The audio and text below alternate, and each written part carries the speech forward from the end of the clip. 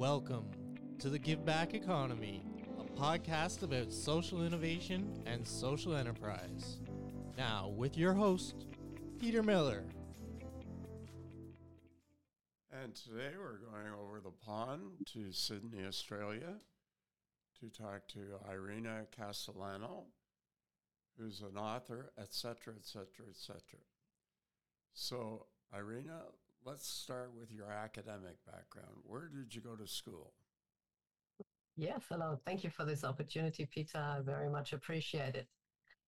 Well, I went to school in a few countries because I'm an expat child. My father moved a lot due to being an engineer, and I actually did my schooling. I'm originally from Germany, and I did my schooling in Germany, in Turkey, and I finished it off in the US in North Carolina. Wow. Go Duke. No. It was in Statesville. Statesville, North Carolina, not Charlotte. Okay, so having said that, let's talk about your work experience. All right. Well, I actually, from the first time that my parents took me on an airplane, I actually wanted to become a flight attendant. So that was something I wanted to do at the age of 6. And I actually then finally managed when I finished school. I was too young, so I actually started working as an au pair girl, as a nanny to learn some more languages. Then I worked in a hotel, I worked at the airport, and then I finally became a flight attendant. But I did it actually with the airline Emirates Airlines in Dubai. So I lived in the Middle East and I loved it. It was a young airline, so promotions were pretty quick. And I became a safety trainer for cockpit and cabin crew. So I started my training experience and I absolutely loved it. Then I met my husband. I was introduced to my husband, who is Australian. So I then moved to Australia and I wasn't allowed to work for the first 2 years because of my spouse visa. It's a funny rule. And then I actually opened up local papers and it talked about fostering. And I thought, wow, that's something I always wanted to do ever since I read a book at the age of 15 while living in America. I read the book A Child Called It from Dave Pelzer. And it talked about his experience of being abused by his biological mother, which horrified me because I always thought, these type of things happen through strangers and not your own biological family. I was very naive. And yeah, then I just couldn't comprehend how somebody could single out one child, not all children, just one child. And he then ended up in foster care, and that just totally fascinated me. And I thought one day if I can help some children, because, I've always been babysitting from the age of 12. I loved children, knew I wanted my own children, but I thought if we can help some kids out there that need a safe home, that would be absolutely my dream. Maybe even one day adopt. So I contacted my husband who traveled a lot. So he was gone 200 days a year. And I told him over the phone that, hey, I really wanted to foster children. And if he could go with me on that journey. He wasn't 100% convinced, but he went along with it. And he knew I needed to be occupied, have a purpose. And that was absolutely my passion. So we started fostering about 23 years ago. And we had about 80 children in our care so far. And along the way, we also adopted 2 children. So one child while we lived in, because, as I traveled a lot with my family when I was younger, I also then traveled a bit and then I traveled on my own, but then also with my husband, who was based who moved to Singapore and also to China. So we lived there for a few years. And in Singapore, we actually also fostered, but we also adopted one child. So we have one child that is Singaporean, and we have a biological child. And we then came back to Australia and continued fostering and adopted a child here locally as well. So we now have 3 kids permanently in our home that are all teenagers now. So I'm the lucky parent of 3 teenagers. Challenging. There we go. This too will pass. It's a phase. But you Yeah. also got into writing. So, Yeah, because that actually came about because 2 years ago, my kids were off to high school, and I thought, all right, this all gives me more time because my husband traveled so much. I had always worked during school hours so I could be there for my children. And then I realized, oh, high school, they're more independent, they're gone longer. Then I want to do something now that's more really me. And besides the fostering, I wanted to do something else as well. So I actually became a life coach and was now helping women that, were out there to find their purpose. But then I also heard about children being in motel rooms and caravan parks because here in Australia we don't have orphanages. And that's due to a long story about the stolen generation and what we did to the indigenous community here. So orphanages are not the way to go. That was decided. But now we have the issue that we have 4,500 kids in Australia in motel rooms and caravan parks without foster families to send them to. So I thought that is horrendous. These children should be in family settings. They should be around dinner tables and not in a setting where they are, babysat by casual workers. So this is then where I had an opportunity to be in a book. And since then, that was, maybe a year and a half ago. And since then, I've done 3 books. So I've done book chapters to just raise awareness to the fact that we need foster carers desperately. And I know it's the case as well in many other countries like the US and also in the UK. We're all desperate for foster carers, and we need to have more people that actually step up and give back to community, but also understand the desperate need for these children to feel safe, to feel supported, and that, we can all do our bit. And then I'm thinking, there are so many people out there who are struggling to fall pregnant. I mean, I know what that feels like because it didn't help with my husband traveling to actually fall pregnant. So we've gone through IVF, and our biological child is the result of IVF. We've also had a miscarriage. We also had a stillborn. So at the end of the day, I really know what it means to, not create the family so quickly as we all think we are capable of.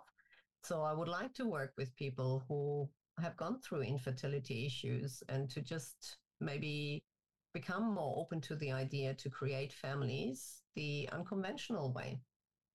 And also, there are many people out there that are in same-sex relationships and they would love to create a family setting and have a child to look after. And I think if more people would be open to the idea of fostering and maybe even opening their home, to a child that, as I always say, they haven't grown under my heart, but they have grown in it. So, I would just really like to raise awareness to the fact that there are so many kids that need a loving home. So, how open is Australia to you advocating for what you're doing?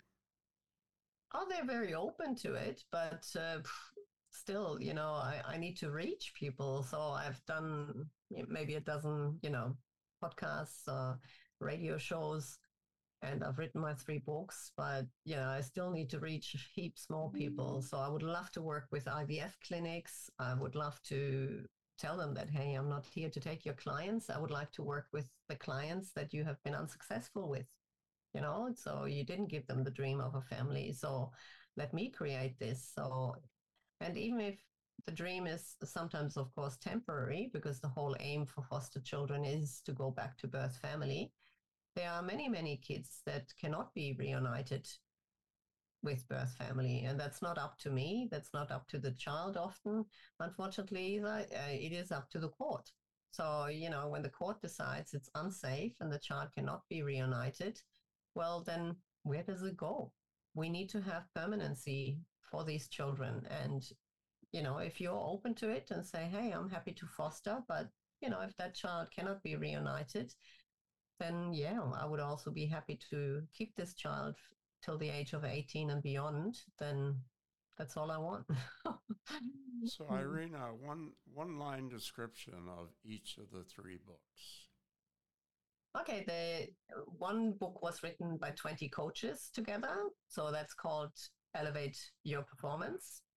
And I'm the odd one out in that book with the fostering and adoption theme. But I have created, in order to be in the book, you had to create your business. So I actually created a 4-week course that was for potential foster carers and potential adoptive parents, so that actually they can go with me through the 4-week course and then feel supported and ready to start their journey with an agency to become authorized. So just, to really demystify the whole idea of fostering and what is it all about and what is it like, and to make an informed decision if fostering is for them or maybe even adoption. Then my second book is Women Changing the World. That was another book collaboration with another, I think, 20 women in there as well. But everybody was just telling their life story and wanted to be inspiring others to maybe go into their field of choice and to just learn about what they have and how they have created it. Because people, have disabilities and have achieved, as you know, amazing things. And just everybody in its own field, to show that everybody has a story and that we can all inspire one another. And then the third book was actually, I was approached by a lady who has a child with a disability. So that book is called Stories from the Heart. And I'm happy for anybody who contacts me via, Facebook or LinkedIn. I'm happy to send them my email chapter. Of course, I cannot send other people's email chapters, but I'm happy to share my email chapters for all three books for free, because I'm just really here to raise awareness. It is not about, for me personally, selling it the books. So I'm more than happy to share my chapters. They're all slightly different. So the third book is about parents that have children with disabilities and how that has affected their family life and everything. And then, so my story, of course, is also about caring for kids from the foster care system and adoptive, which is more with the trauma background. Yeah. Excellent. So if we take Irina today and we look 3 years from today, what's Irina going to be doing? I would like to have found homes for these kids. I really hope I can make a difference, that every child that gets moved from these motel rooms and caravan parks into proper family settings, every single child that is less a statistic in those family settings, in those motel settings, then that would be an achievement for me. Well, one of the things that we have up in North America is a thing called tiny homes, alternative dwelling units. Okay. And they're for both homeless people and people who can put another small home on the property for somebody to live in. What a brilliant idea, especially for teenagers and kids that are already a bit older. That's amazing. Exactly. And what they do is they have a central area for cooking and showers and that kind of thing. So they're quite an operation that are run by these people. And yeah, fantastic, brilliant, absolutely, yeah, great.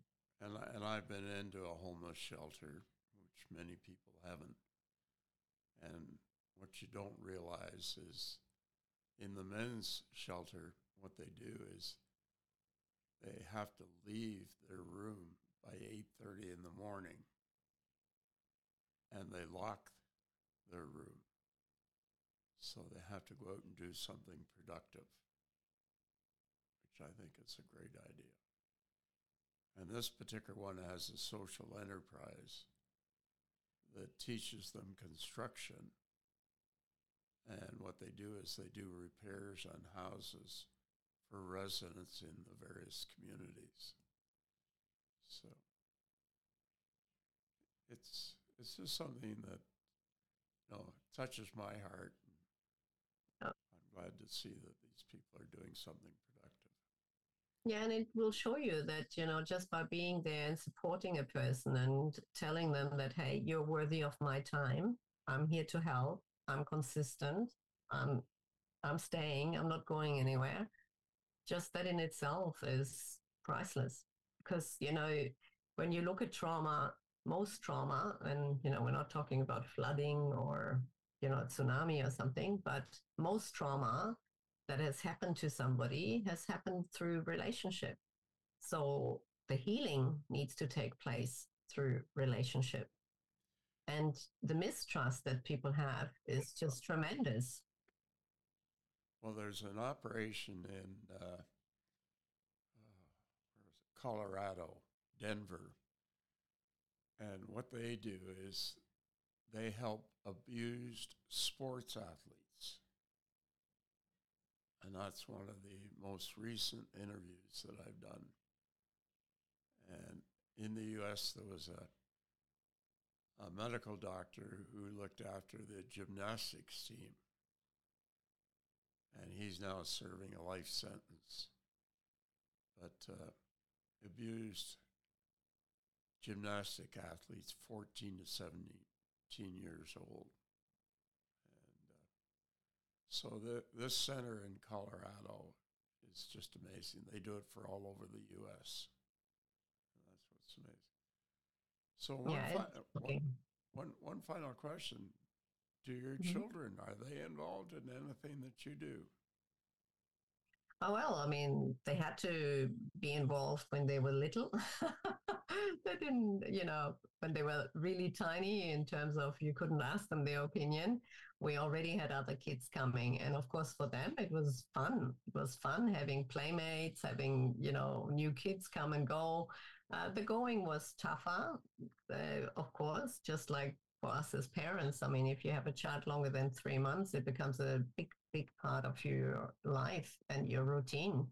And it is tough to see them go. And one in particular, we were all struggling with because she came at the age of 1 week straight out of hospital.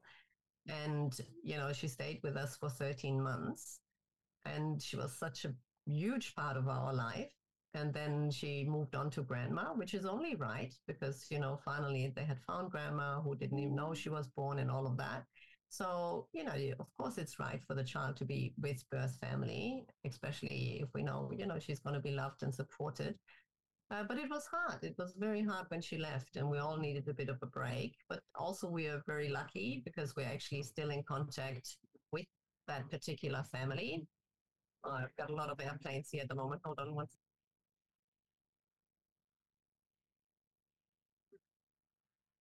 And so, we are very lucky that we're still in her life and she's still in our life.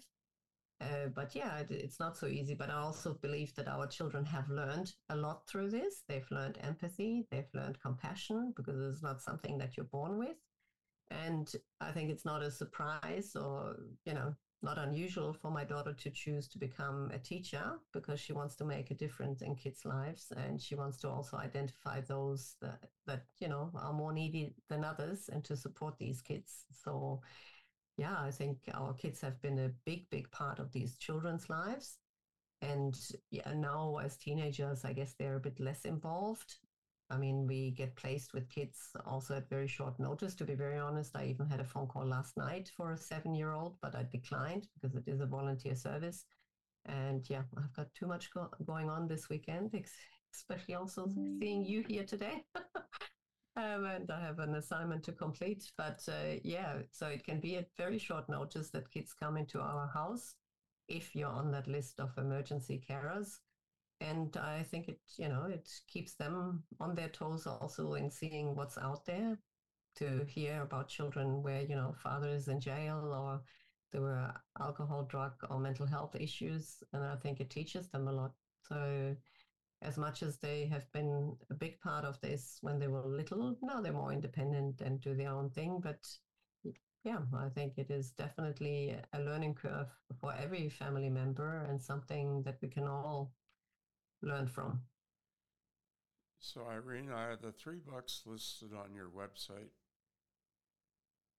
And yeah, actually they are listed. Yeah, the photos are on my website as well. Okay. But like I say, if you contact me through my website or LinkedIn or Facebook or even Instagram, then I'm more than happy to send you those book chapters to any of your listeners.